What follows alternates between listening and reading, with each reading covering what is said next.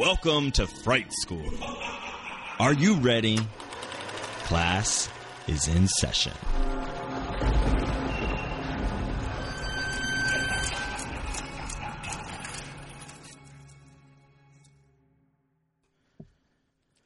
Welcome back to Fright School. Hello, Joe. Hi, Joshua. How are you doing? I'm hanging in there, girl. You are hanging in there. Look at you go. You know, another Sinuses. day. Yeah, sinuses. Sinuses pressures. Huh. The title of the episode is Sinuses Pressures. Nothing to do with anything, but yeah. All right. That's awesome. I feel it's sad because it's like it's the weather's starting to get nicer, so it's getting a little warmer. Yeah. Which means that allergies and all of that stuff get kicked up for me. But I just have to stay grateful because we're not on the East Coast where it's freezing. Yeah, So, absolutely. Sorry about it. It's okay, Joe. You're allowed your reality. You're allowed your experience. That's what we're here to talk about. I appreciate. Thank you for validating. Exactly. Thank you for validating. You're not me. invisible Yes. to us. Yes. Yeah, and look at that you. disembodied voice who showed up before introduction. Surprise! That's all right, 'cause she lives by her own rules, and she's not here to be told what to do. So, yes, today we do have a special guest. That's her laughing. Her name is Marcella Maggio. She is a youth mentor and professional trusted adult. She has an incredible business called It's My Life, all about helping people deal with their ACEs, which she'll get into, modeling resilience and working to make people better so that the world is better. They're healing. So welcome, Marcella. Thank you so much, Joshua. Thank you so much, Joe. I'm so happy to be here and love that introduction. Thank you. Can I take you around with me? Yeah. I'm very excited for this. Very excited for this. Yeah, I'm very excited. We wanted to have Marcella on. We are wrapping up. This is the final episode in our Tainted Love series. We've done some cool movies examining the horrors of love. And you've made that your business. Yes, I have. In a way. And so we thought it'd be kind of cool to have you be on this final. Not final. We'll do other, we'll reference this series again, I'm sure. There's still lots of horror films out there about love. And hopefully we'll continue to make it to more Valentine's, days. So we'll have others to talk about. But I thought it'd be fun to have you on to talk about a new film. This is a Fright School field trip episode. We went to see the new film, The Invisible Man, so we'll get into that in the second part of the episode. But first, what's going on? What are people doing? What's been happening? Candyman trailer. Yes! Ooh. Did you see it? Yes. Yes. It looks so... Yes. Tasty. Good. Yes. Yes. Delicious. Now, let's make sure that we say her name. Nia DaCosta, right? Oh, yeah. Right. The director, the actual director. The director of this film is Nia DaCosta. It is produced and written by Jordan Peele. So it has his, and I think his company Monkey Paw. Yes, that was in the, But it is being directed by Nia DaCosta, black woman. Let's make sure to say her name. Yes. And I'm glad you Say her do name. because sadly, admittingly, I found that out through a meme. Oh, yeah. On Facebook. Yes. So there you go. Probably one I shared or somebody shared. Oh, yeah. Absolutely. Yes. So it's not getting she's not getting the representation that she deserves. That is for sure. Yeah. I think that, it's just going to happen. It's like, so many times when somebody puts, somebody who's out there decides, when they're a big name and they decide to stamp something with their production, it just kind of people... they're just going to attribute it. And because he did Get Out and Us, right. I just think that people are going to assume that he's... Well, he's the lead singer of the band now, right? That's what it is that we know everybody else is in the band too. Right. But they just don't have as much of a name and voice and yeah. So, I think it's important that people share, make sure we're correcting people and let them know. Like, hey, not to say that it's not important. He's writing on it. He's producing. Obviously, he's bringing it out there, but he's put the direction in somebody else's perfectly capable hands. It looks like by that trailer. Oh, That was absolutely. Exciting.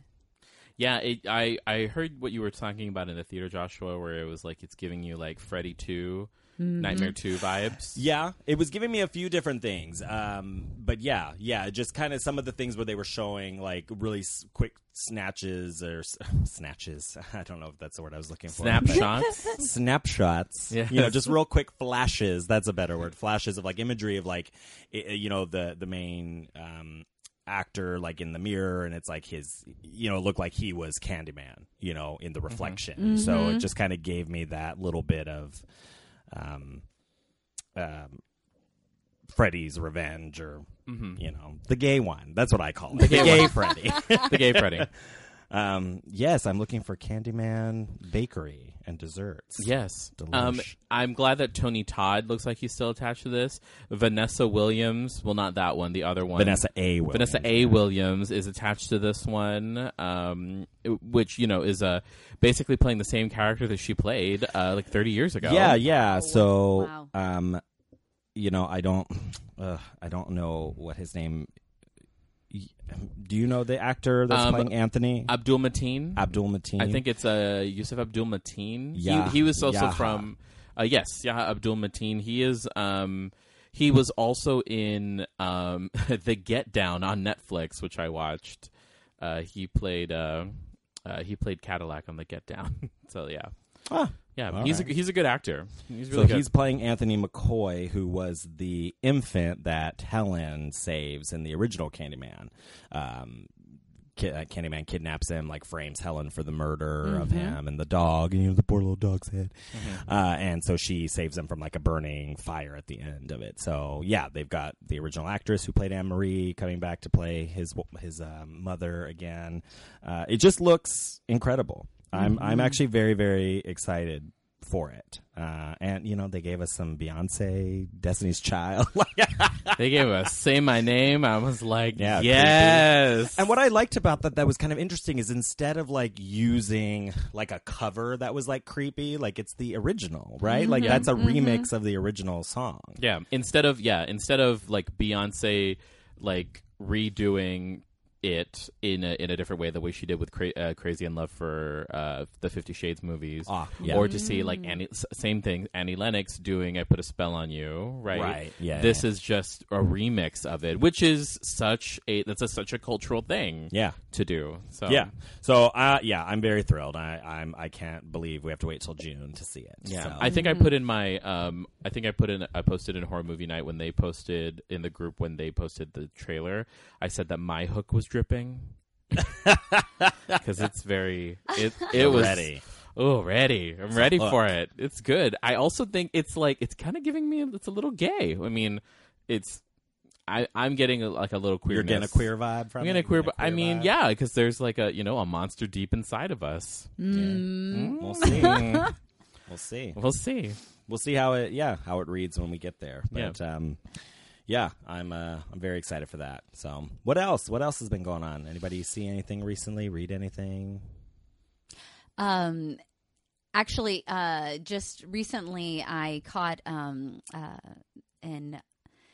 old rerun of The Shining, and I'm staying at my mom's right now, and it was interesting because of the fact that she hasn't seen it. She doesn't remember seeing it since probably when we were kids. And right away she's like, oh, my gosh, how old is this movie? We found out here it is, 1980 and such. Yeah, it's celebrating 40 years this year. Right, absolutely.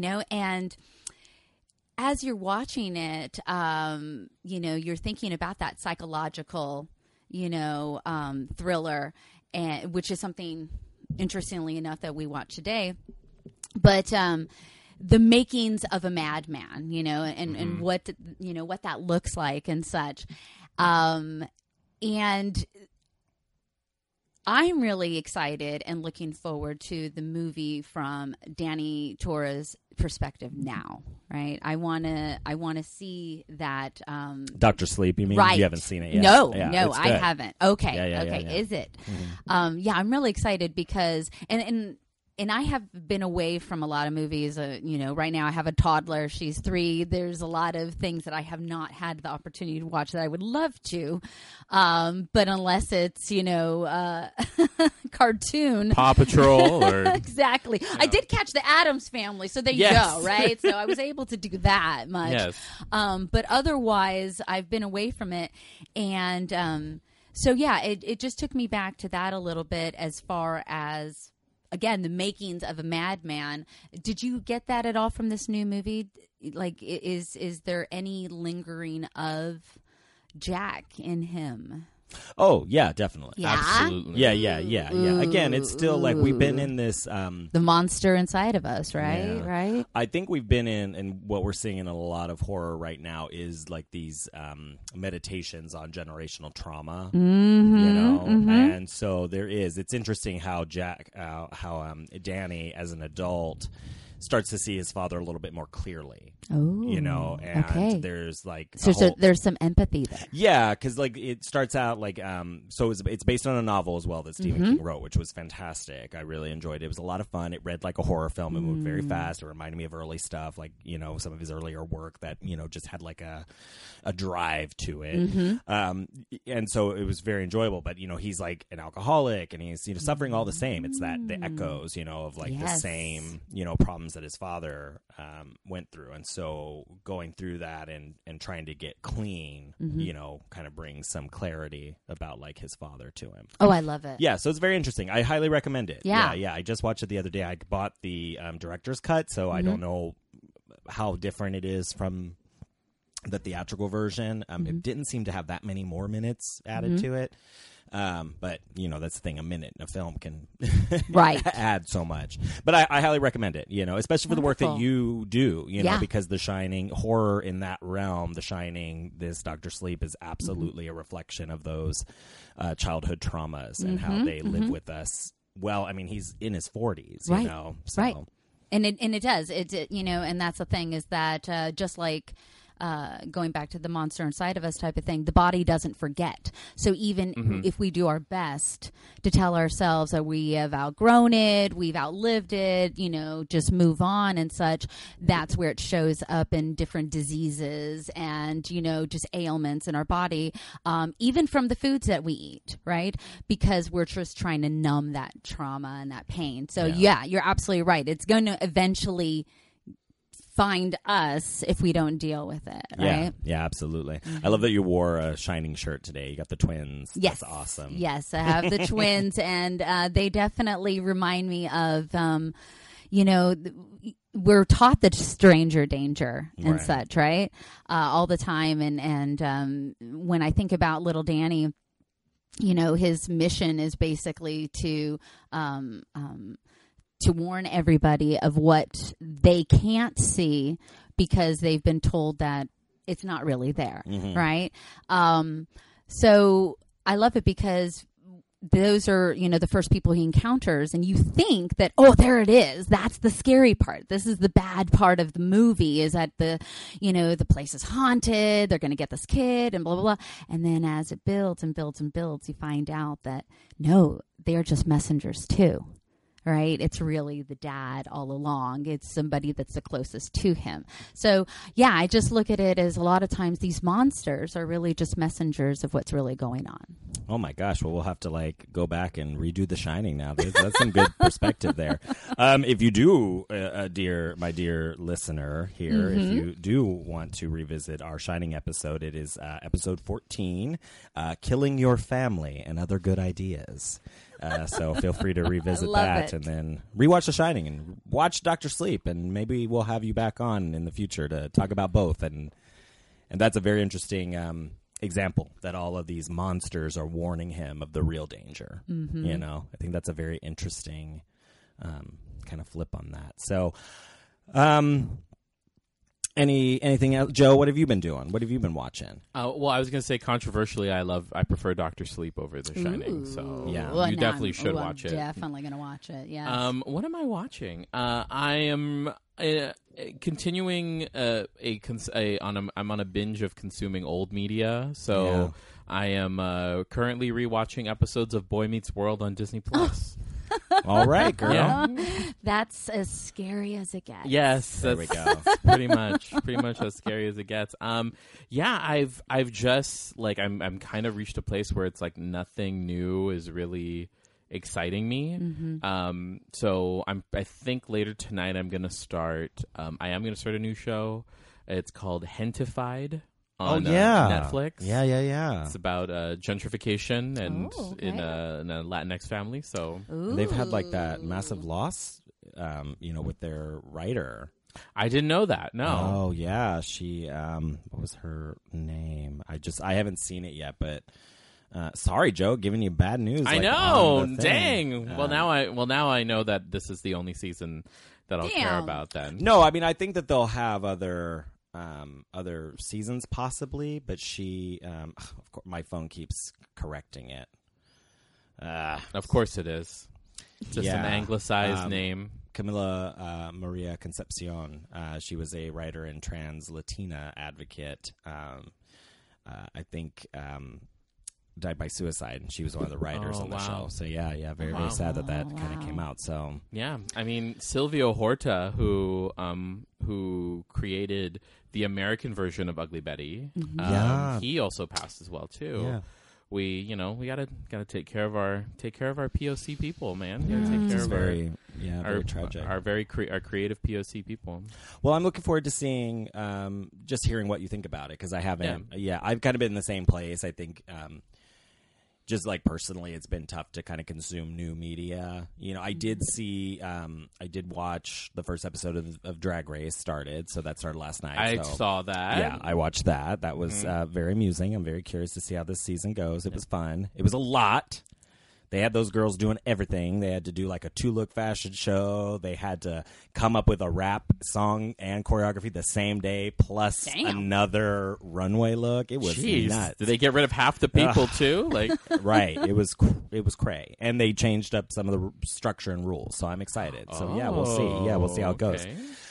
So yeah, I watched. They can't change the queens that come because they're all the same carbon copies as other past queens. It's interesting because it's like once they get to that point, because they do all the promo work, I think, after the season's over. So then, of course, they've all had time to like go and like really get themselves together, and they do all have the same face like in the promos, but they don't on the show. Like I saw a lot more differentiation. Plus they're all in like red, white, and blue, in all the promos, and they're just this homogenous look, anyways. So I was worried about that, but seeing the show, they really did have some good standing apart from each other. What I was going to say is I've been kind of in the same mode, so I've been really rewatching, because I'm in this writing class. I'm taking this like creative nonfiction class, which is like working on memoir or working on like journalism, kind of type writing. I've been doing a lot of like archaeology of the self. So I'm spending a lot of time. Like I just started rewatching Millennium, which was like a series that was an offshoot of the X-Files. It was really good and creepy, and kind of came out of that whole era of like We're Seven, like that kind of style. So it's just very. It's a really cool series. So I'm finding myself going back to all this stuff that I loved when I was like a teenager, because I'm writing a lot about that time period in my life. And so so haven't been doing too much new stuff. It's just like I feel more and more it's like I want to be comforted. Yeah, that I know how the story is going to end. Yeah, I know how it's going to end. I want to be taken back to better memories, and as this political cycle marches through, it's either I just want to be I want now more than ever want my like media diet to be one that is like half horror news and then half like just comfort bubblegum. Yeah, stuff that's just kind of comforting, I think, is a good way to put it.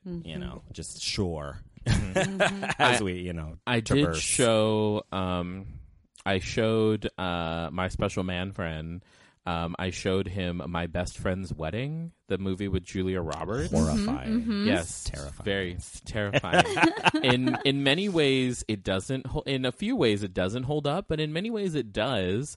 And I think to give it its credit, it had a like openly queer character who his whole he does play a like magical homo function in it, but he is like out and proud and partnered and, you know, just kind of there to support the main and, you know, wreak havoc. But that was not something that you really saw, you know, Rupert Everett, you know, God bless him. That was not something you really saw in the time in the mid-90s. So That's true. Mm-hmm. Yeah. I posted an article about that, of like finding more LGBTQ stories that happen after coming out. You know, life doesn't end at coming out. Yes, and I really appreciate it. I haven't read the article, but Yeah, well, of course not. You well, don't of read. course, you know, I don't read. I read articles. There's some pictures. Yeah, thank you. I read articles. I don't read novels. I appreciated what you said because it's like, yeah, we should have more representation of older queers and life after that, because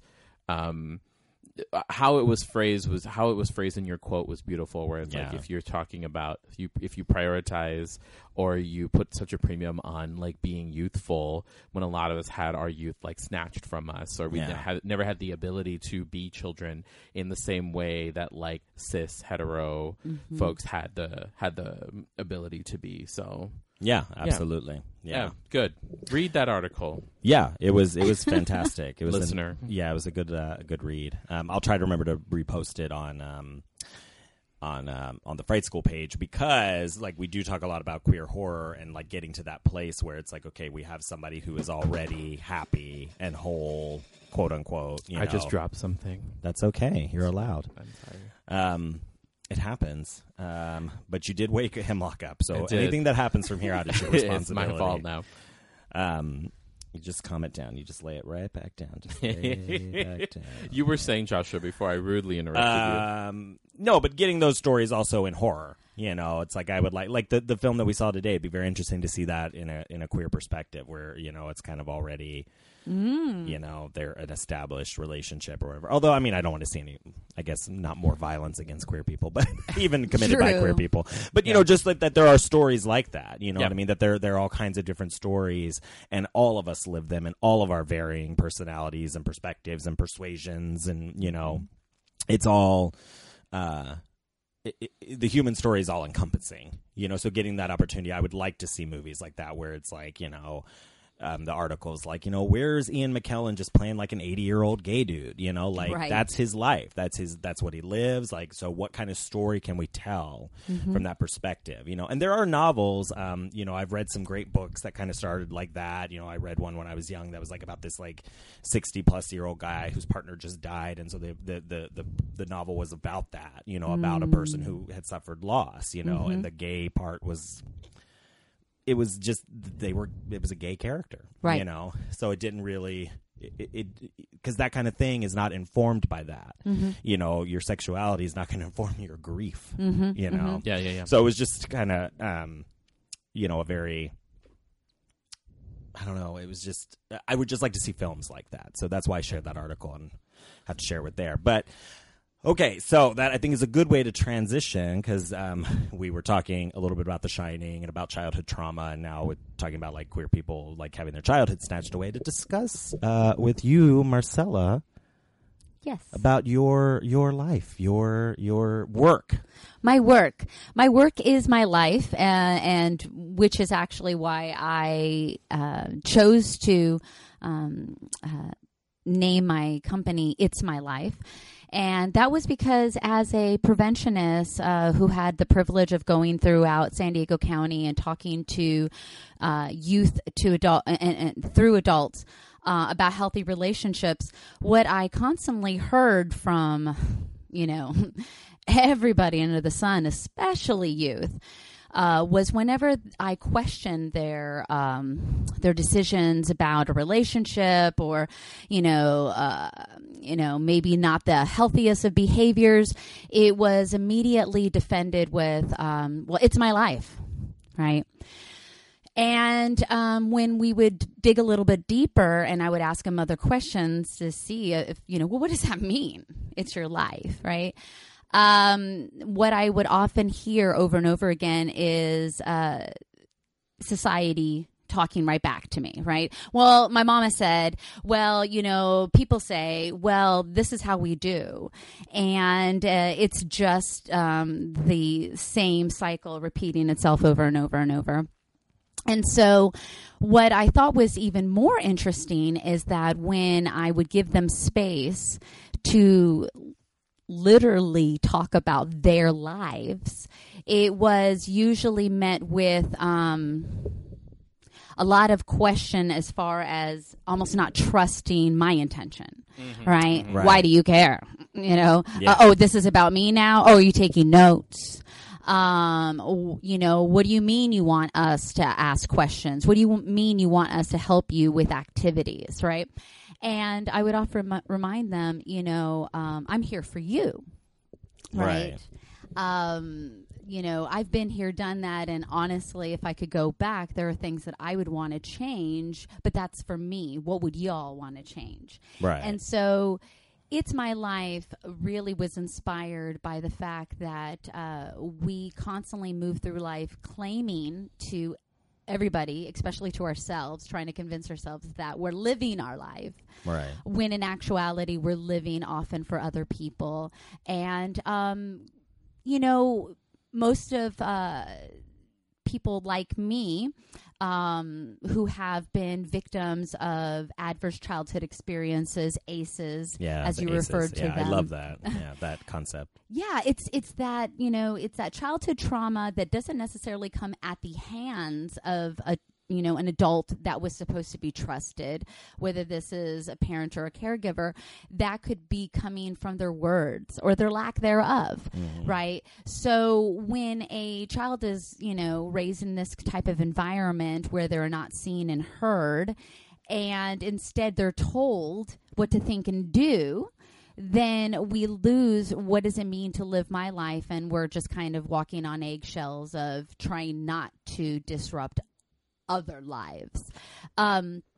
So my whole business is about talking about your life.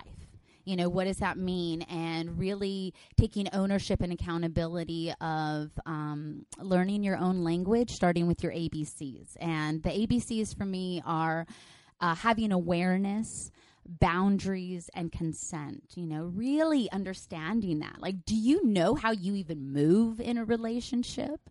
Do you know your own boundaries and know that you have rights to them? And how do you ask for consent and seek it? Right? So when we start taking that ownership of our own life in this very simple way, we see that, damn, I really have been giving a lot of my power over to other people without even thinking about it. So in a very complex way, what I do is I just give you back, you know, the simplicity of being yourself and showing up for yourself. And then at the same time, while you do so, you are showing up for youth. Because as youth, it's easier to learn by watching than by listening, right? We hear so many things and they kind of negate themselves a lot of times. Yeah. But what we see is usually truth, right? You know, people can't hide who they are even when they try to, like in the movie we watched today, right? Right, yeah. Yeah, well, and yeah, exactly. Like behavior, like actions. I mean, that's why that's a, you know, it's such a cliche, but they really do speak louder, you know, because that's... you know, how you treat me, how you talk to me, how you go about conducting your life says a lot more than how you hope you want things to be or how you say you want things to be. So I think that's why the work that you do, I do think is incredibly valuable and very, I think very, very tough because of the toxicity of the system that we live in, you know, of the way that, you know, we're taught so much about, you know, we've talked obviously in this whole series that we've done here about like toxic relationships of love, of what is normal and not normal, and the levels of dysfunction that we all think that we should accept in relationships or should accept in the way that we're treated. And we have to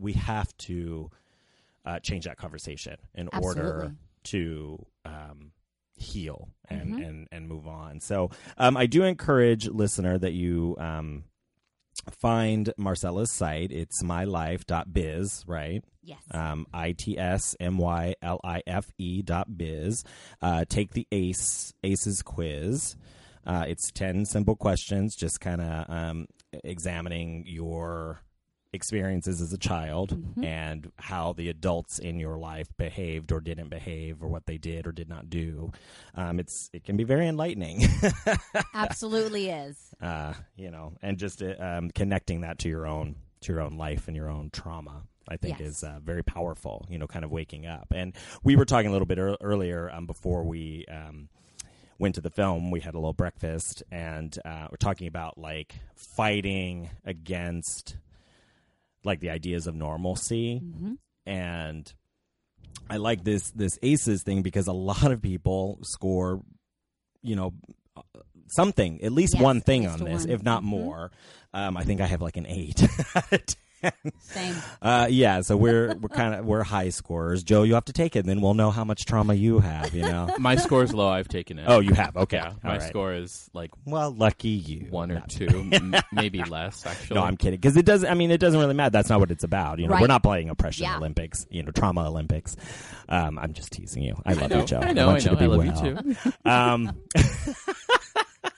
I see hear you. Yes, I hear you. Feel you. I feel you. I affirm you. I'm speaking from the eye, from my experience. But what's incredible is the amount that dysfunction is the true normal. Right. That most people are going to score somewhere between a 1 and a 10 on this because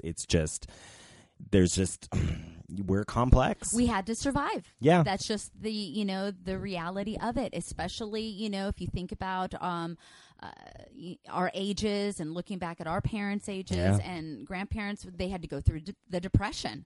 So if it wasn't our own parents, it was our parents' parents. Yeah. So they themselves had to go through it, and you just had to survive. Yeah. You don't complain. You don't talk back. You do your job. And at one time, it made sense, but you see the consequences of those actions and what it actually is doing to the chemistry, to our brains, to our bodies, and how it absolutely is changing, how we relate to one another. Absolutely. Yeah, absolutely. I think it's very important that gets out there and that more and more people become aware of those factors in their life and think about ways that they can seek, healing from them or examine the way that they play out in their life now and how they can inflict that on others. Exactly. Not even on purpose. No. It doesn't even have to be this it malicious down. thing. Yeah.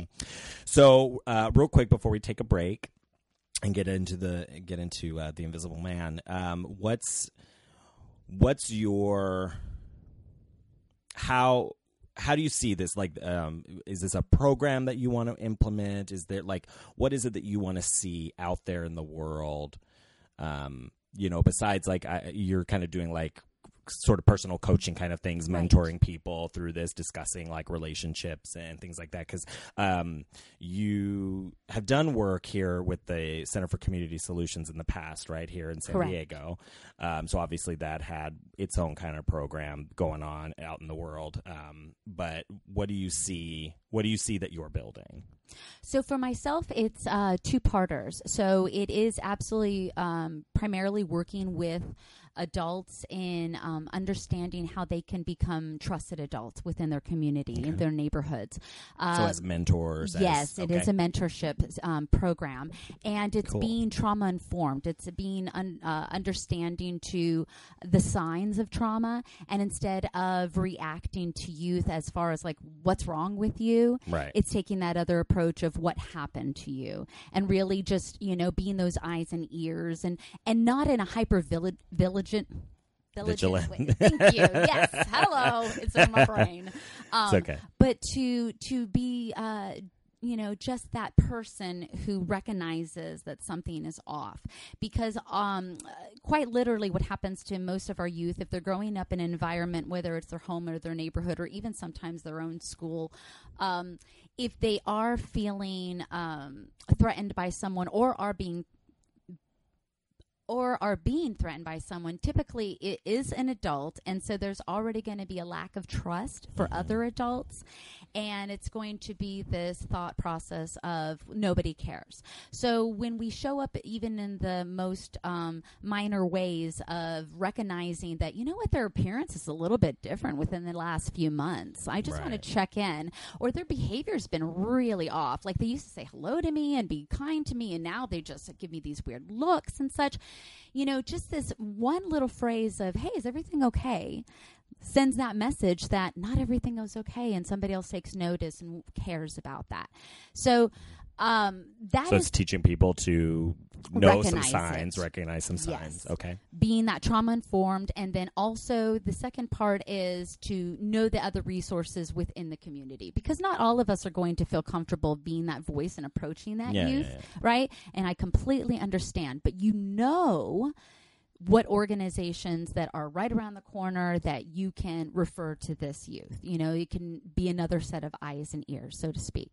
And then when it comes to youth, I think that as adults, we are just really missing the bar of not making sure that we are showing up as a community. We are leaving all the responsibility on their primary caregivers, who are typically, sadly, the ones who are usually causing the harm when it comes to ACEs, right? And whether that is intentionally or it's out of neglect or because they're just working long hours in order, again, to survive society. That benign neglect. Yeah. Absolutely. It's just still the fact that if a child is feeling unseen and unheard in their environment, they're going to do whatever they can to feel seen and heard in their environment. And, you know, this will come out either in acting out and taking violent measures, or they're going to start taking it by acting in, right? Taking it out on themselves, looking for relationships where, hey, you know, it might not be the best, but it's somebody who is seeing me and hearing me. So this is where we're just having these conversations with youth about what is healthy and unhealthy, going back to those ABCs. So they should be having these conversations every year, mandatory with the school and staff. They should be having them through a series of healthy relationship workshops in their class, as well as on every campus, there should be a safe space where they know that at any time they can go there and speak to a trusted adult if they wanted to. When we start showing up for youth, they start showing up for themselves. I love that. Yeah, that's awesome. And then hopefully they can avoid some of the horrors that we've witnessed. You modeled it, right? They have to be what they see. That's what happens. Yeah. So I love this is the part of our episode that kind of wraps up. You know, at the end when you watch some movie and that it's at the end, it's like, if you or somebody you know is a victim of domestic violence, please call. So if people are interested in having you come out and do a workshop, do a talk at their conference, do some personal growth stuff, where can they find you? Absolutely. The best place to find me is on the website. It's mylife.biz, B-I-Z. Also, you can email me at Marcella, M-A-R-C-E-L-L-A, at itsmylife.biz.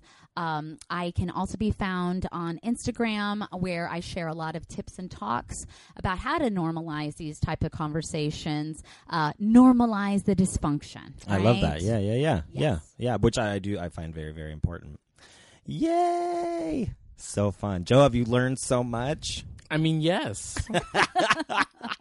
Joe's embarking on a successful relationship right now. Well, for now. I mean, we don't really know it too well. Who knows? Yeah. Like I said, he likes to bowl, which, you know, Dexter did too. So cause and effect. No, that's not a cause and effect. That's clearly a red flag. Yes. That's all I'm going to say. Huge red flag. We did go bowling together recently. I know. I saw photos, and I pretty said sure that you were held hostage. I said that to Joshua, and he's like, "Yeah, this is a killer." Killer. Yeah. He sent me a photo. I'm like, "This is a serial killer, man." I mean, wait, hold on. But I'm not saying he's not welcome. I will just ask this question: did he have his own ball? He has 3. Okay. Serial yes, killer. you're right. He has. Sorry, Joshua. Yes, he has 3. He has his own shoes. He has a glove. He's got a rolly bag for it all. Does he have one of those file things to, you know, like What? There's Clean like the a thing that you holes. put in the holes. No. No, I don't think he has one of those. That is a thing, though. I've seen people What do are that you where they talking file. about? He just It's like like dirty for the holes. holes. It's Dirty for like where holes. you hold it. You know, like sometimes people have to file them or clean them up or something. I don't know. I've No. seen people doing We it. played 3 games with some coworkers, and I got 1 strike the entire time. I was Good very job. satisfied with myself. Congrats. You're so athletic. I love that. You know what? All right. Well, Marcella, we do thank you for sharing a little bit of your story and your work. I do think it's very important, and I want to give our listeners a little insight into that, and hopefully they can carry that into their own lives. But we will. So we will be right back to talk about The Invisible Man.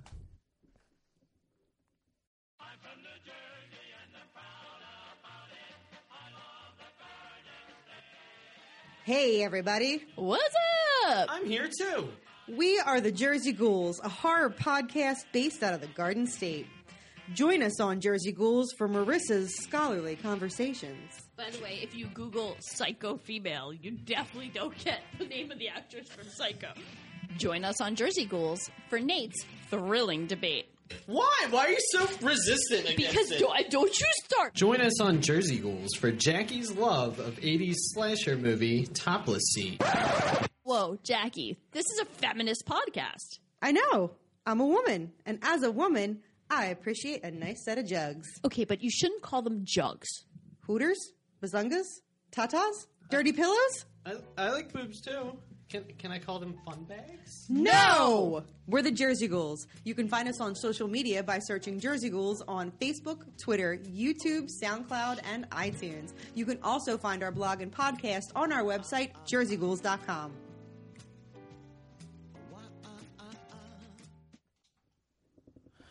Can you see me? No, you can't. Surprise! This is an auditory experience. Yes. An auditory, yes. Auditory. I don't know what I was trying to go for there. Auditory. I love auditory better. Yeah. Yes. Yeah. We should get some cameras in here, Joe. We could do this, You'd people be could watch us. an do this. auditory Great Amos. room. Yes. They should see it. Auditory Amos. Anyways, we are back to discuss brand new movie, so spoiler the fuck alert, because there's going to be lots of spoiling of Yeah, this. so don't listen to this unless you've seen Tit. Yes. So The Invisible Man 2020 science fiction horror film by Lee Winnell, who we love from he has written lots of we were talking because you were wondering what else. So he wrote Saw 2, Saw 3, also wrote Insidious. This guy's And- twisted. Yeah, and now he's got The Spiral? Invisible Man. Is he doing Spiral? He's executive producer on Spiral. Okay. And he was on Jigsaw as well. The last Saw film. Awesome. So anyway, so we are talking about The Invisible Man today, starring the wonderful Elizabeth Moss. Yes, the Scientologist, Elizabeth Moss. It's Is she? true. I Yes, know. she is. Oh, wow. Just But like she you. won't They talk let her about out it. too? She won't talk about it because she knows that if she talks about it, she's gonna lose people. So Elizabeth But I Moss, bring it up. Yeah, he wants everybody to I'm an know. Elizabeth Moss truther. They're gonna hunt us down now. So she's playing Cecilia Cass, and then Oliver Jackson Cohen is playing Adrian Griffin, the But is he? titular Invisible Man, and then there's other people. So, and the movie is about Elizabeth Moss' character has been abused by Adrian. And she escapes him, and then he seemingly dies. But did he really? Is she being followed around by an invisible person? Yeah. Yeah. What'd you think, Joe? Oh, it was great. Yeah. I thoroughly enjoyed it. I do love the irony of us going to see The Invisible Man in IMAX. Right. But I think that was actually I think the experience of seeing it in IMAX helped with helped the score be as effective as it was on me. Yeah. And that 3D of people true. walking around and Yeah. such. It's very There's cool. one part where the dog Zeus barks, and it's like you can hear it coming from the corner. Yeah. And I turned over to where I thought the dog was. And it was also very effective for the jump scares that were had. Yeah, it was a very, very, very good film, and very, very happy to have Marcella here to discuss and unpack everything that was going on, because I sat next to her, and Ashley, our dear friend Ashley, also joined us as well. Yes. And I could just hear like parts where Marcella was like, deep inhale, deep exhale, man. like, "Ah!" And then something happened, and I leaned to her and I was like, this is a literal nightmare. Yeah. This is a literal nightmare for somebody. Absolutely, especially if you have lived it in any type of capacity or know someone who has. And that's the thing with media, right, is that it takes us back to those experiences. And so if there's any type of similarity, whew. Oh, yeah. I could see Right? this being very triggering. Oh, absolutely. Yeah, You know, yeah. I mean, I definitely was triggered. I have had a couple of instances that were similar in experience, even in the very opening scene where she's, you know, hatched this plan to get out. And she has to be as quiet as possible, right? She has to be the one who's invisible, Yeah. right? And it just really brought me back to just moments for myself, you know, not actually with a man, thankfully, you know, but as a child even. So, you know, with my own mother, you know, like sneaking out of my room type of thing for something that was just so simple, but immediately like that psychological impact of being afraid to even leave. So yeah, the jumps you're talking about, I definitely took. And it was so funny because I was watching Ashley out of the corner of my eye, and there were a few times that it's like we were doing synchronized moves, right? Like we were literally covering our mouths and our faces and putting our knees up, and yeah, it was. And I can't remember a time recently where I've seen a movie that had me jumping so much. Yeah, I agree. Right? I totally agree with that. Yeah. Yeah. No, it had some very effective scare. I jumped quite a few times as well. And not just for the sake of doing it that way, like it really added, like everything was just this build up. Yeah. Well, the whole movie was very tense. Like, I mean, the first 10 minutes of it, I loved it because it's like you had we were dropped into events already in motion. Yeah. You know, so you're seeing her, and there's like the tense music, and you know she's obviously trying not to wake this dude. You don't know anything about him, but you're assuming like, whoa, she's really terrified of him. And as it was going on, I found myself even not knowing anything about her story. Like my heart was racing, and I was just like when she hit that fucking bowl, Zeus's bowl, you know, I'm and it went it's across. done, I was it's like, over, it's done. She's I dead. thought he was gonna come, you know. So it was so freaking tense, you know, and it was so good, even though we knew nothing. We knew nothing about what she was trying to escape True. from. How to be invested in it, yeah. Already, right off the bat, like just ready for it. Ugh, delicious. Elizabeth Moss does, scared, frantic woman. She does. like very well. Oh, jeez. Yeah. Oh, my And I say that as gosh. someone who has not seen The Handmaid's Tale, so I don't know. But you've seen the like posters or footage, you know, where Exactly. she's like you're staring intently at the camera, like Yeah. in this, you know, that one, the tears that never fall, but they keep welling and welling and welling. It's just like it's so good. She's so good. And the last time I saw Elizabeth Moss on the big screen was in Us, where she played like this really The yuppie, the that's little like right. terrible yuppie woman, but like she had one of the best moments of that whole film, Yeah. where she was putting the makeup on and screaming quietly. Like Yeah. I felt like this whole film was just like a quiet whimper that like crescendoed to a scream. Yeah. And you know, again, I think we posted something on the Instagram of like horror films where a woman is like smiling at the end. Oh yeah, I think it went. That's on our Facebook page. Yeah, Brian. and that was like, oh, I love that. That's also what we got in this. Smiling at the end. Yeah, smiling Woman at the end. smiling at the end. Yeah, yes, it is another one of those.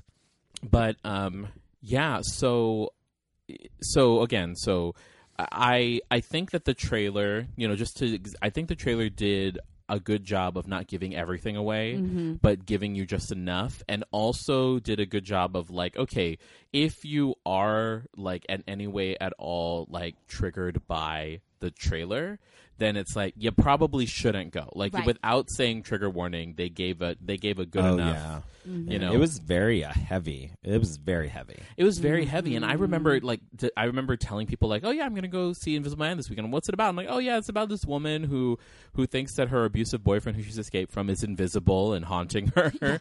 And it's just like, and also the other thing about it too is that like because of the trailer, you know, I immediately knew that he was like, I already had the feeling that he was alive. Mm-hmm.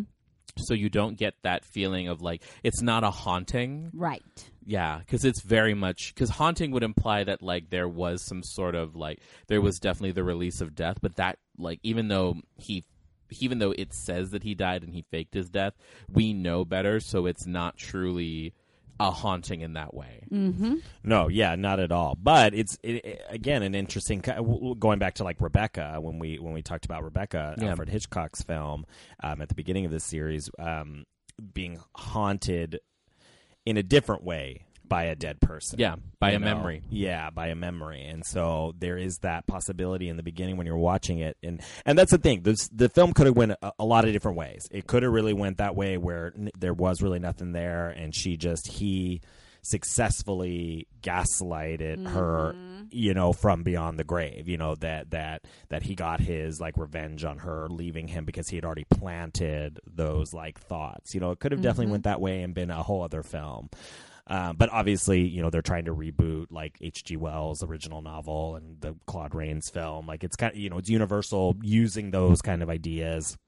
Also, like Hollow Man. Do you remember that? I do. Some of that. That's where I thought they were going to go, too, when they showed the lab, you know? Yeah. So, you know, again, spoiler alert. So he's invisible because he's wearing this suit made of, like, cameras, which is real technology. Yes. Like, real stuff that they've been experimenting with. Yeah, that technology has existed on film. Die Another Day, James Bond. You know this because of the Madonna song. Madonna. I was like, you know, because Madonna.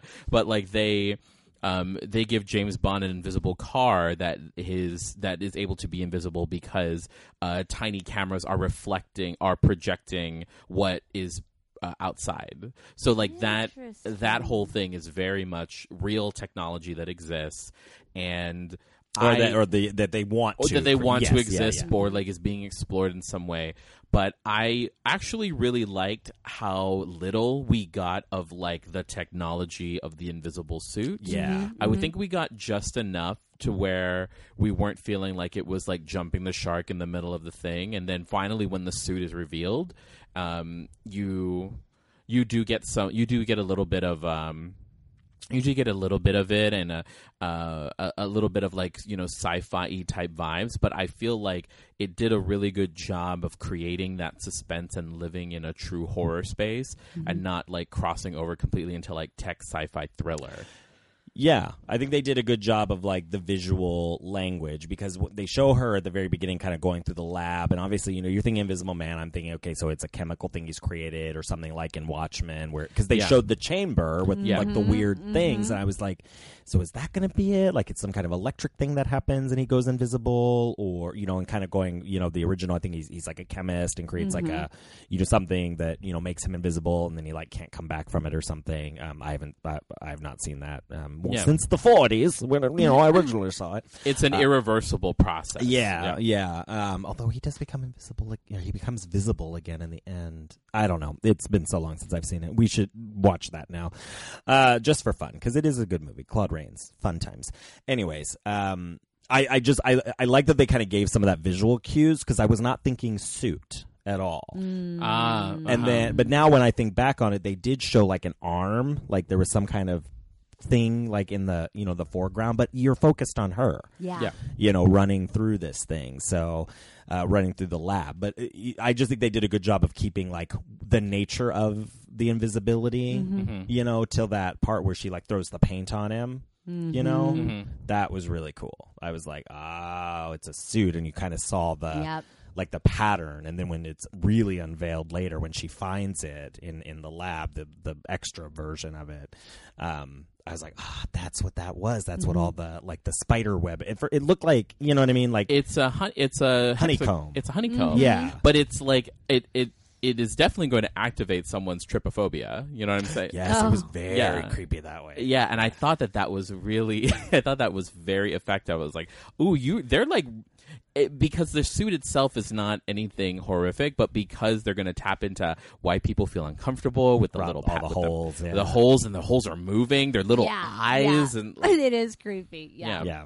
I thought that the biggest thing that was interesting to me, as far as the technology and his capability to have this at his, at his fingertips, right? Like, we assume that he's the creator, right? This is his lab he's and like such, a tech right? optical Right. technology. Like, and so here he has this incredible invention, and what is he doing with it? Right, harassing a woman Right, that doesn't he's- want to be with him. Are you kidding me, guy? Right? I mean, just the need to be in control, right? Yeah, Just- that narcissistic Yeah. sociopath. yeah, absolutely. It was such a interesting reality of how a person can be victimized, and how she even says at one point, like, why me, right?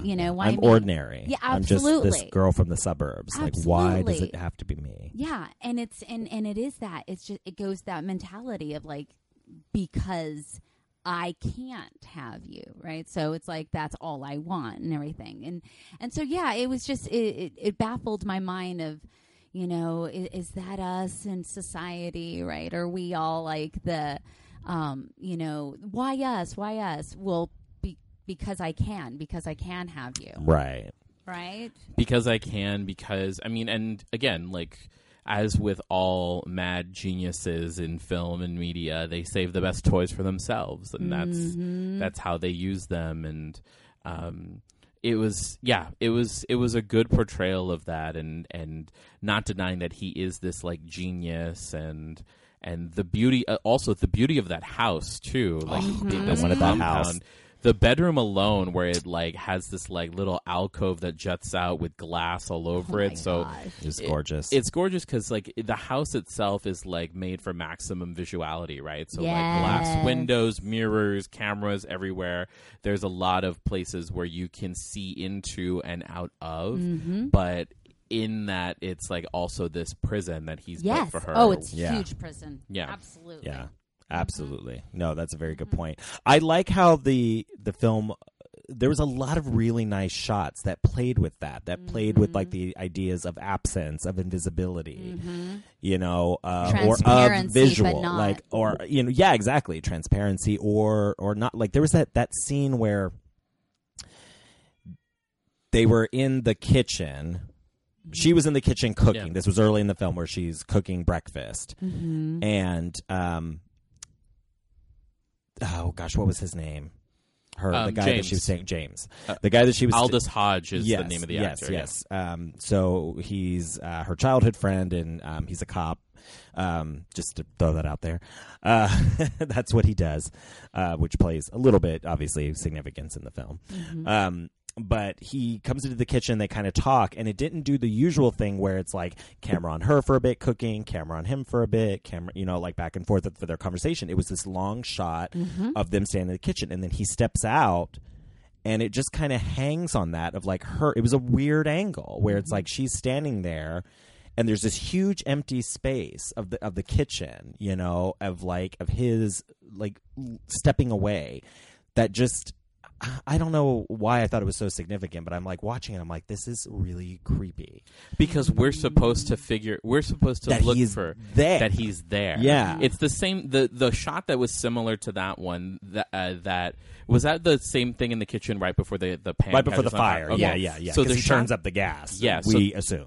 So the shot that was interesting in my mind, that's similar, was when she's putting her clothes away after her apparently going shopping for new wardrobe. She's putting her clothes away. She's going to her, she's living in this office that he's made up for her. He goes to her little rack where she's putting her clothes, and then like we lingered on the rack itself While she stepped away. While she stepped away, she goes out of frame, comes back again, and I'm like staring at it, and I'm like, am I supposed to see Yes. something? I thought the Is same. this something I'm supposed to see? And then to go back to the kitchen, the way it was framed looked Yeah. like shots from Hereditary. Yeah. When you're looking at the family as if you're looking Absolutely. into like a dollhouse. Yes. And Yeah. so the way that it was framed, I thought it was just so interesting to create that kind of tension and Yeah. like for us to we are just watching her. that we're watching her, but also that we are trying to look for him. Yeah. That we are looking at nothing is happening, presumably. Nothing is happening. But we're trying to get the hint. So like when Yeah. the knife falls, but it doesn't make a Oh sound. my gosh. Yeah. And Love all of it. that happens with it. Yeah. That was so effective. Yeah, yeah. No, I think that's a very good point. That we are, even though we have yet to get confirmation that he really is there, really is invisible, it's setting it up. The visual language is that he is this he's there. Yeah. You know, and I just, they just did a very good job with that. And the panning of the camera, too. The use of, like, how they would kind of be on her, and then it would pan away, and it hung out for a while, like, right at the beginning, and then it came back, and she was dressed. Yeah. But it was like, what were we doing there? You know, and then it happens again, and it just pans to the long shot of the hallway, and you're just like, Yeah. What am I looking for? what are we looking for? Like, what's going to happen? It was just very effective. There was just a lot of very, I think, well done angles and setups that were these like long shots of like the whole room, you know, not this breaking it up back and forth. It was just like, you were just always aware of like presence. Yeah. I just thought it was very, very nice. And very effective use of special effects, like at the end when the Invisible Man is coming back to James's house to kill James's daughter Sydney, and then he ends up getting beaten by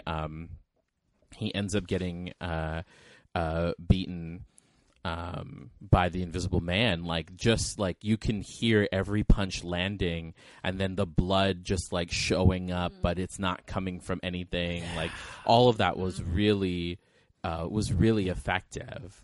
And what was also interesting was like I was kind of thinking that the suit, or it would make more sense to me, I should say, that if it was some sort of chemical thing that he had to ingest, that would also lead to some sort of like brute strength, because I think we're just supposed to believe that whoever's wearing the suit, like, they just happen to have those like powers to be able to like take people down, Right. You know, like have like these like it's like basic martial art type things. And you know, I thought that was fascinating, because like the hallway, we all see that we'll see that thing in action movies where it's like in a hallway and like, you know, various people coming in and out. Right. And I thought that was done so well in this film, where it's like we don't know what's going on, and so all of a sudden people are just dropping dead. Yeah, that was very cool. Yeah, but and it was glitching. it was like Yeah. glitching, and so I thought that like the camera work, the use of special effects were very good. So I agree. I mean, yeah. that's not all I have to say, but like someone else talk. No, I mean we're conversing. We're conversing. It was such a good film, and so very well shot. I guess my question. I do have a question for Marcella. Great. So Please.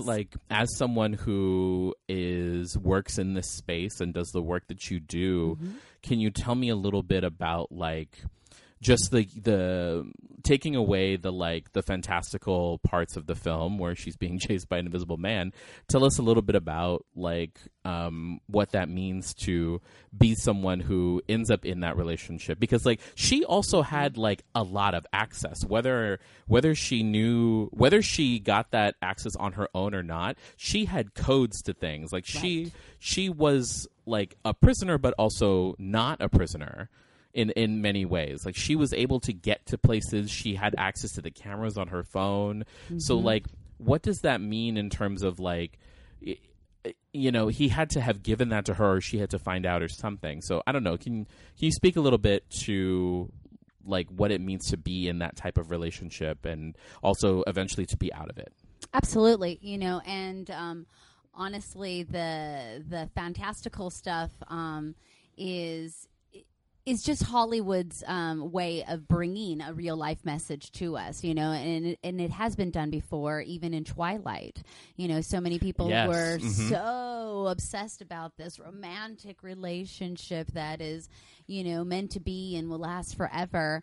And when you take away the layers of the, of this, like you said, the fantastical part of it, of being a vampire and werewolf, and this is a really unhealthy relationship. Right. These behaviors are really questionable. Yeah. And why is my kid all about this relationship? And here's my question to youth for so many years, and why I started to have these conversations, especially with adults, is that nobody's having them with youth.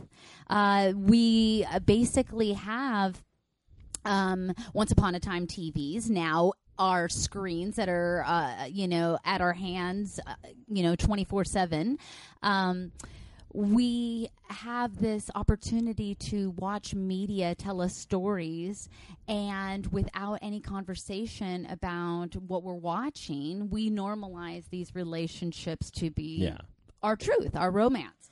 So in this particular But that's what one, it's supposed to be like. yes, Exactly. exactly. Having people fighting over you, or jealousy, the torturous. If somebody's not jealous, I should be concerned, because that must Right. mean they don't really love me. Yeah. Right? This is a conversation about You on Netflix. Yeah. And it's like that their Oh, violence, yes. their violence is indicative of their caring. Yes. And I don't even mean Yes. physical violence, but emotional violence. Yes. The controlling. That is violence. Yeah. It is a signifier of. I want their someone care. who cares about me enough to harm me. Yeah. Basically. Yeah. Exactly. Right. Or Which is others. strange. Oh my gosh, Or are you others, kidding yeah. me? Like the whole Joker and Harley Quinn. Oh, Jesus, People will yeah. say relationship goals. Yeah. Right? Really? That's your relationship goal? It's a very unhealthy relationship, as was, what we recognize to be this relationship in the movie, when she does open up to her sister and her childhood friend James about what went on in the relationship, because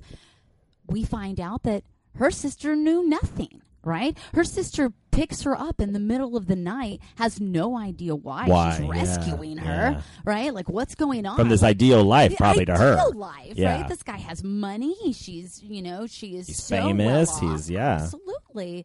And why all this secrecy? And what we discover so many times is that there has to be the secrecy in order to normalize it, in order to keep it going. And so when she tells her sister, and we find out that little by little, she was losing parts of herself. Yeah. And I love that also, going back to the imagery of the movie and the direction and how he sets up these scenes and such. We absolutely become her. We start to question, did I see something? Wait, did I see an arm? Mm-hmm. Right? Is he really right there? And I don't know about y'all, but there were a couple times that I found myself even looking at the screen, and then they would show me her face, and her face is all wild-eyed, and my eyes are the same, because you're looking for, like, well, what's there? Is he supposed to be there? Right? So we're already starting to question, to doubt, right? And that's exactly what she starts doing. And without the fantastical part of him being invisible, that's exactly what it feels like for a victim of this type of violence, is that when you, as the sister, as a sibling, as a friend of this person, finds out that this ideal relationship is not all what you thought it was, then you're more likely to be like, come on, it wasn't really that bad. You're crazy. No, you're being ridiculous, right? So now if I'm starting to discount what you know is truth, then you start discounting yourself. You start disbelieving it. So you're less likely to report it, right? You're also less likely to leave. You're more likely to go back, So it was such an interesting show of the realities of losing yourself, because not only did she start to question her story and start to kind of lose it, but she literally started to lose herself. She started to look really bad, y'all. Yeah. I mean, she looked really, really, really bad by the time she meets her sister in that restaurant, right? And so when what happens in that restaurant happens, what you see across a table from her sister, you almost don't discount for a second. She's crazy. Of course she's crazy. Of course she did it. Nobody in their right mind would ever question that she's the one that we should have been watching all along, right? And so I think it, a lot of times what I love, what I took away from is that, really pay attention to the appearance and behaviors of people, right? Because people don't lose themselves for no reason. When we're happy, it, right? When, you start either becoming way too much of what you were or less than what you were, question it, right? I like that. That's that's advice, good. to keep, to watch out for each other, especially people that, check in with your happy friends as well. Yes. Yes. It's interesting. I can't remember if anywhere in the film they mentioned gaslighting. Did they actually use the word? No. Which is kind of unfortunate because I do wish that they would have, because that's what they're defining throughout this film is like he is trying to make me feel and look crazy, and I thought this is such a great way to kind of talk about that, because we're just living in a time where we are all being made to feel insane. Yes. We're constantly being told, no, I didn't say that. Well, here's video footage. No, that's not me. That was never said. This never happened. That never happened. And it's just, as a people, as like a populace, we're being, politically, being just.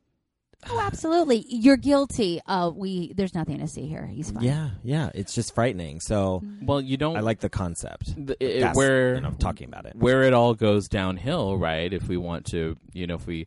It may, depending on whether or not this is the intention of the director, but where it all kind of starts to happen and where she really starts to think that maybe something's going wrong is in the kitchen with a gas stove. Right.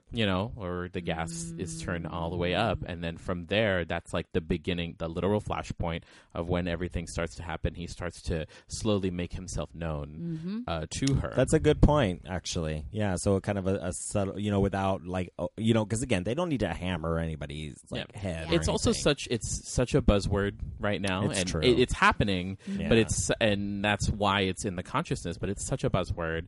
So it's like we need to I like that it was not mentioned because it's just being illustrated. It's just being illustrated. Yeah. Well, that's a good point. It's nice to give people like a language, to use. Right. Yeah, absolutely. Especially because so many of us really aren't aware until it becomes a problem, But if you're not recognizing that it's a problem at all, that's when we need to have these conversations before there is one, right?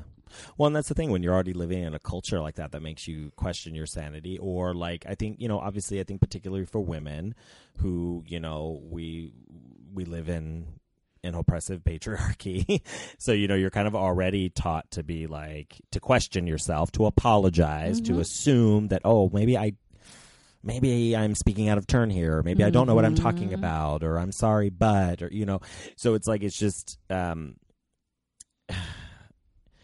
it's easier for us to immediately go to that place, to immediately question our own sanity before we go, no, you're a fucking fuck. Right. And getting out. Let's speak a little bit to the trope, like in horror. Obviously, she's getting out.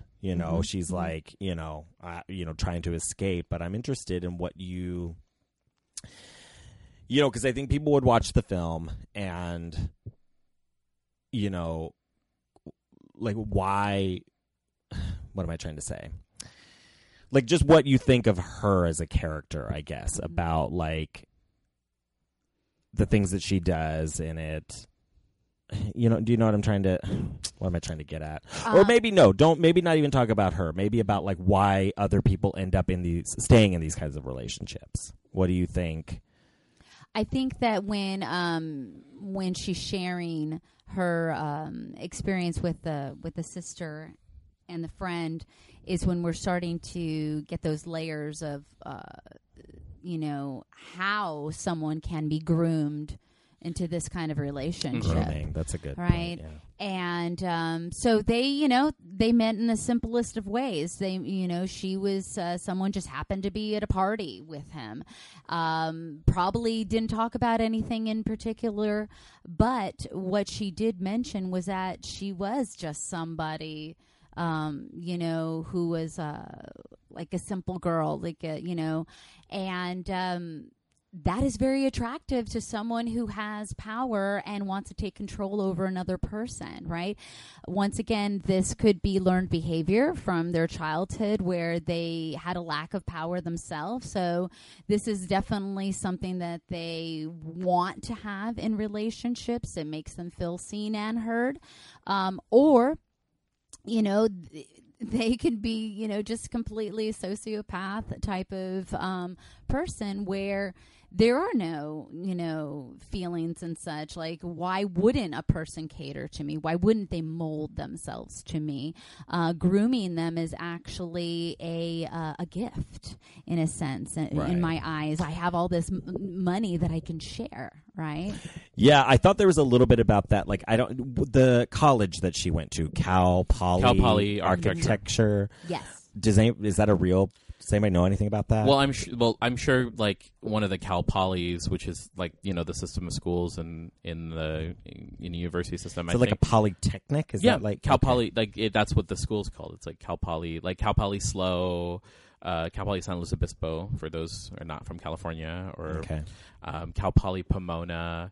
So there are all these places where it's more of a technical school. So she does, and because she's an architect, she does have, she is a young professional just like him, who is also, he's, and that's the other thing too, is that like it's the epitome of like tech bro culture, right? Is him being this narcissist. Well, that's what I was trying to get at, because I was wondering, because I didn't know what to say, like I feel like sometimes people look down on certain types of schools, like technical. Like, I'm not sure if that's what we were supposed to be picking up, because when she walks into his lab, there's like a wall of diplomas and certifications and things that clearly he's earned and built this little thing to himself. It looked like it was like 4x4 or something. I mean, it was like 16 or 20, like in your face, like this is my education, you know what I mean, of like this is my intelligence literally on the wall, and I was just wondering, if they were giving us some of that kind of language that, like, obviously without saying it, he feels morally and intellectually superior to her, and that he is doing her a favor, that, like, because when they have that whole conversation, like, I'm just a suburban girl, I really do think that they're kind of telling us, a little bit that she is valuing. We both see. Look at that. We both had a moment like that. Herself differently to him. That he's rich, powerful, smart. Like, why does he want her? But obviously, like, there is a preying on that. Like, from him. That he's superior. He's a god amongst men. And interestingly enough, like, they did a really good job in casting for that as well, because, without taking anything away from her, I mean, let's be real, like, this guy is extremely good looking, and that's another thing, is that as a society, we're almost told to look away from those who are so good looking, because how could they ever cause something so ugly? Right. That's not possible. Yeah. Right. So I love that you also had mentioned, the equating one's self-worth with another's, smarts, because I did think that as well. She, as she's spiraling downwards, nobody's believing her. They're saying things like, he's dead. Right. And that's it.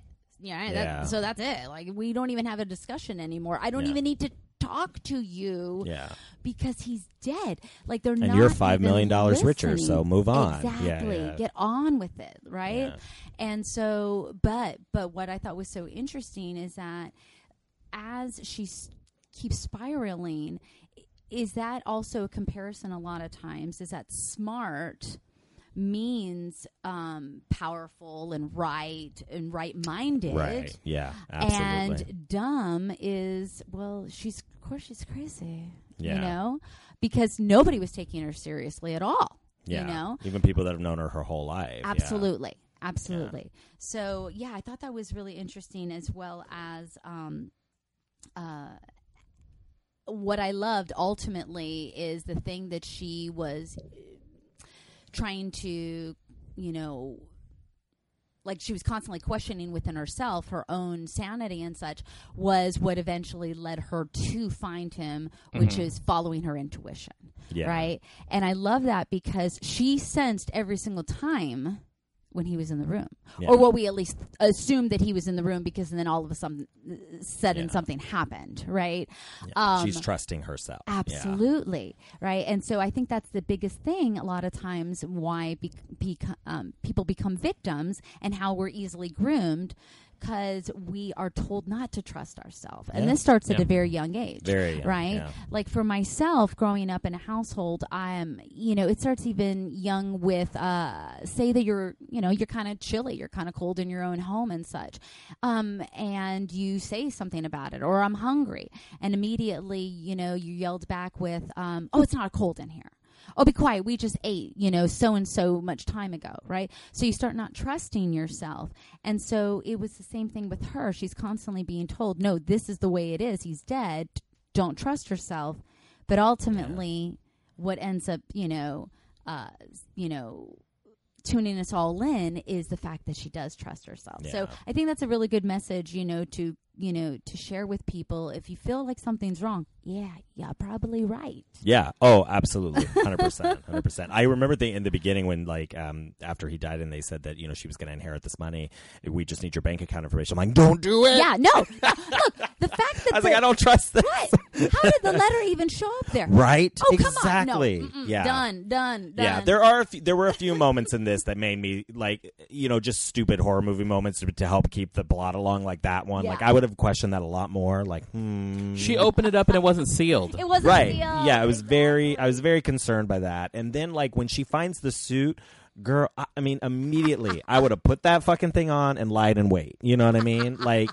It was just kind of weird, how, I mean, obviously it fit for the final, Right. And we don't know. Maybe she was kind of plotting that because he's such a narcissist that, she understands him better than he understands her. Because that was the whole thing at the end where he's like, oh, I know you better than you know yourself. Yeah. And just like, no, she fucking knows you, dude. And you're not going to see this coming at all. Which is why I was like, when she puts the suit in that bag in the crawl space that we see in the beginning of the film, I'm like, oh, he's gonna come back and fuck this up. Right. He knows where she keeps her hiding places. Oh yeah, I thought he was gonna be looking for this Celia or whatever. And but he did it because he trusted so much in his own control of her that she couldn't trick. You know what I mean? Even though she escaped, I think he still, because he was doing everything to her, that he thought he knew her better. Yeah. So I agree. I like that. That's a fantastic message to kind of wrap this conversation up on, is that, trust yourself. Trust, if your relationship's not going the way you think it should be going, or you're in a situation, trust yourself. And the age-old lesson in so many horror films: believe women. Believe them. Believe their stories. Even if a woman is full-on bonkers out of her mind, Right. Get her help then, Right. but believe her first. Listen to their stories. I mean, every day, at my workplace, people don't say all kinds of stuff. And our job is to go, great. So let's tackle the way this is making your life dysfunctional. Right. How can we have conversations about that? Because we have, you get all kinds of people that, we had a woman whose husband's voice was talking to her all the time. He had died and was talking to her all the time, but she didn't want to fix that. His voice was comforting. It was the other voices that are the problem. Well, guess what? We solved both issues.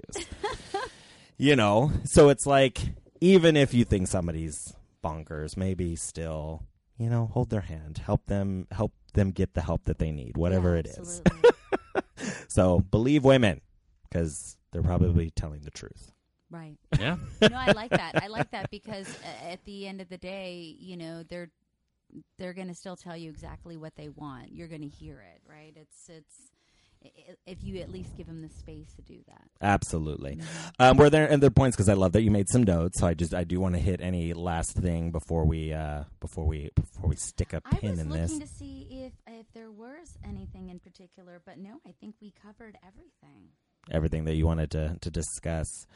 Awesome. Well, I'm glad that we got the opportunity to see this film.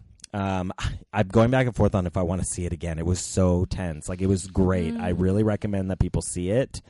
100%. It's got my vote. It would be difficult to watch again because it was just, you know, although it had a good payoff because you're waiting, because it's like so many films where you're waiting for, you know, when the lead character's not being believed about something, but you know it's coming, that everybody will fucking know, you know? Right. So you're like waiting for that moment to happen. It did have a good payoff for that, you know, where it was like, she's right. And now I'm fucking dead. Right, yeah. You know, it has like some good moments like that, but it was very tense and very, you were just with her. Winnell built such a great world, and that you really 100% believed the technology. You believed the abusiveness of like the relationship, even though it wasn't shown. He was never shown like past, like we didn't get that like you usually get in films where there's going to be flashbacks to the violence against her. We didn't need that. We were believing her story. We were buying that, and I think that's very important. That's very true. We didn't see him actually, outside from like, you know, smashing her sister's car window to get her. We never really saw the previous violence, because she alludes to it by saying, yes, he would hit me, among other things. And so there's all of this like stuff there that's, you know, we don't need to necessarily see it on the screen, you know. And even when he is violent, like against the girl because he punches her when he's invisible to blame the lead character, we don't see him doing it, Right. Yeah. you know. So it's very, I don't know, just the way they kind of played with that I thought was very clever. So I don't know, I definitely probably will see it again anyways, just because, you know, you want to go back and see if, like you were saying, if some of the scenes had something going on or not. But it was definitely a tough watch at times. It So, was a tough trigger watch. warning. It's also Content interesting warning. that you say about the ending because, interestingly enough, like while I was there, as far as like, you know, I get it, girl, I get it, you know, like you knew it. How are you going to get him to admit it? You tried, he didn't, you know. But I think it came down to the same old age story as far as like she had to take it into her own hands. Yeah. And so nobody is ever really going to know that he was this monster, right? Because he committed suicide. Right. And she kind of just gave him this easy out, right? Like she even got her friend to go along with it. Like it sounded like he committed suicide, right? But she avenged her sister. You know, she and I totally get that. Yeah, but isn't it like it's still kind of like, ugh, it sucks. Like nobody knows, and so it just still for me it was almost goes back to our justice system, where even if they're caught, do they one take the accountability at all? No, and two, do they really get the justice that they deserve? Right. In this case, at her own hands, yes. Yeah. Right? In a revenge fantasy horror Right. film. Yeah, of course. Right. Exactly. No, absolutely. I think about it all the time, watching like things like Snapped and watching, you know, women's stories play out where you're like, if she wouldn't have killed him, Yeah. you know, maybe there would have been, you know, people would have known, but instead they're martyred, you know. But it's like in order to save themselves, like women have to do what they have to do, you know. Exactly. People in these situations, you know, that commit murder or whatever, you know, in order to save their own selves, it's like, you know, that they've made that choice, Right. you know. So I get what you're saying about the justice of like everybody knowing the truth. Right. Well, and so that's what I'm wondering, though. I'm wondering if there was a reason for that because she did take the suit with her. Is there any kind of sequel, any kind of any continuation of this story at all. If they want No? to, they'll figure it out. Okay. You know what I mean? It's Because horror. It was interesting. Yeah, there's some other brother somewhere who's just vengeful, you know. You know, they will find a way. You know, the father, the mother next time. It'll be the Invisible Woman, you know, who just wants to revenge her darling son's death, who they had some kind of weird incestuous relationship. Oh, you know, Lord. you never know what's going to happen. It's horror. They'll find a way to bring it back if they want to. If this makes enough money, there'll be a sequel. But there doesn't need to be. Right. It's encapsulated. It's fine Yeah. as it is. Yeah, It is. yeah. She knew he wasn't going to admit narcissist. He's Yeah. not gonna, and so she had to take things into her own hands. Totally. And did. Anyways, well, this has been very fun. I'm really glad that we had the opportunity to kind of look at it through this lens. And obviously, this is a film about violence, about sexual violence, and the ways that trauma informs our lives and how we, have to escape from it, wrapped up in kind of a cool retelling of The Invisible Man. So thank you, Marcella, so much again for coming on. Thank you all. It was Dear amazing. listener, It was again, awesome. It's My Life. Everything will be linked in the show notes below. I'm pointing down so people know because they can see this. Joe. Yeah. How you doing over there? I'm good. I just, again, we can't stress enough that if you are in this situation and, please reach out to your people, do what you can to extricate yourself and seek help and yeah. So, please do what you can to put yourself in better circumstances. Yeah. Yes, because I will definitely stress, because I don't think we've stressed this enough at all, is that as much as trauma that we have talked about today, the beautiful thing about this brain of ours is that it has the capability to change. We are so resilient, We really are, right? yeah. So it's just a matter of having to flip the script, learn something new, learn about ourselves most especially, and have healthier relationships starting with ourselves. I love it. I love Absolutely. it. All right. Well, thank you again, Marcella. Joe, as always. Oh, my God. I adore you, Joe. I adore you just adore too. you too much. I adore Marcella. I adore you. We all both. adore each other. Yes. The Mutual Adoration Society closes another meeting. Good night. Good night. Good night.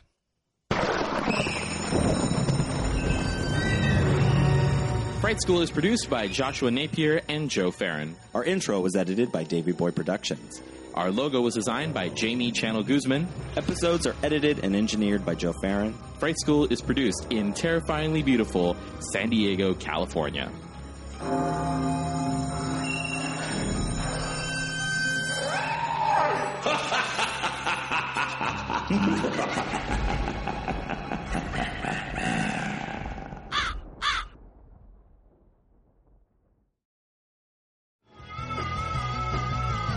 You're listening to the Geekscape Network.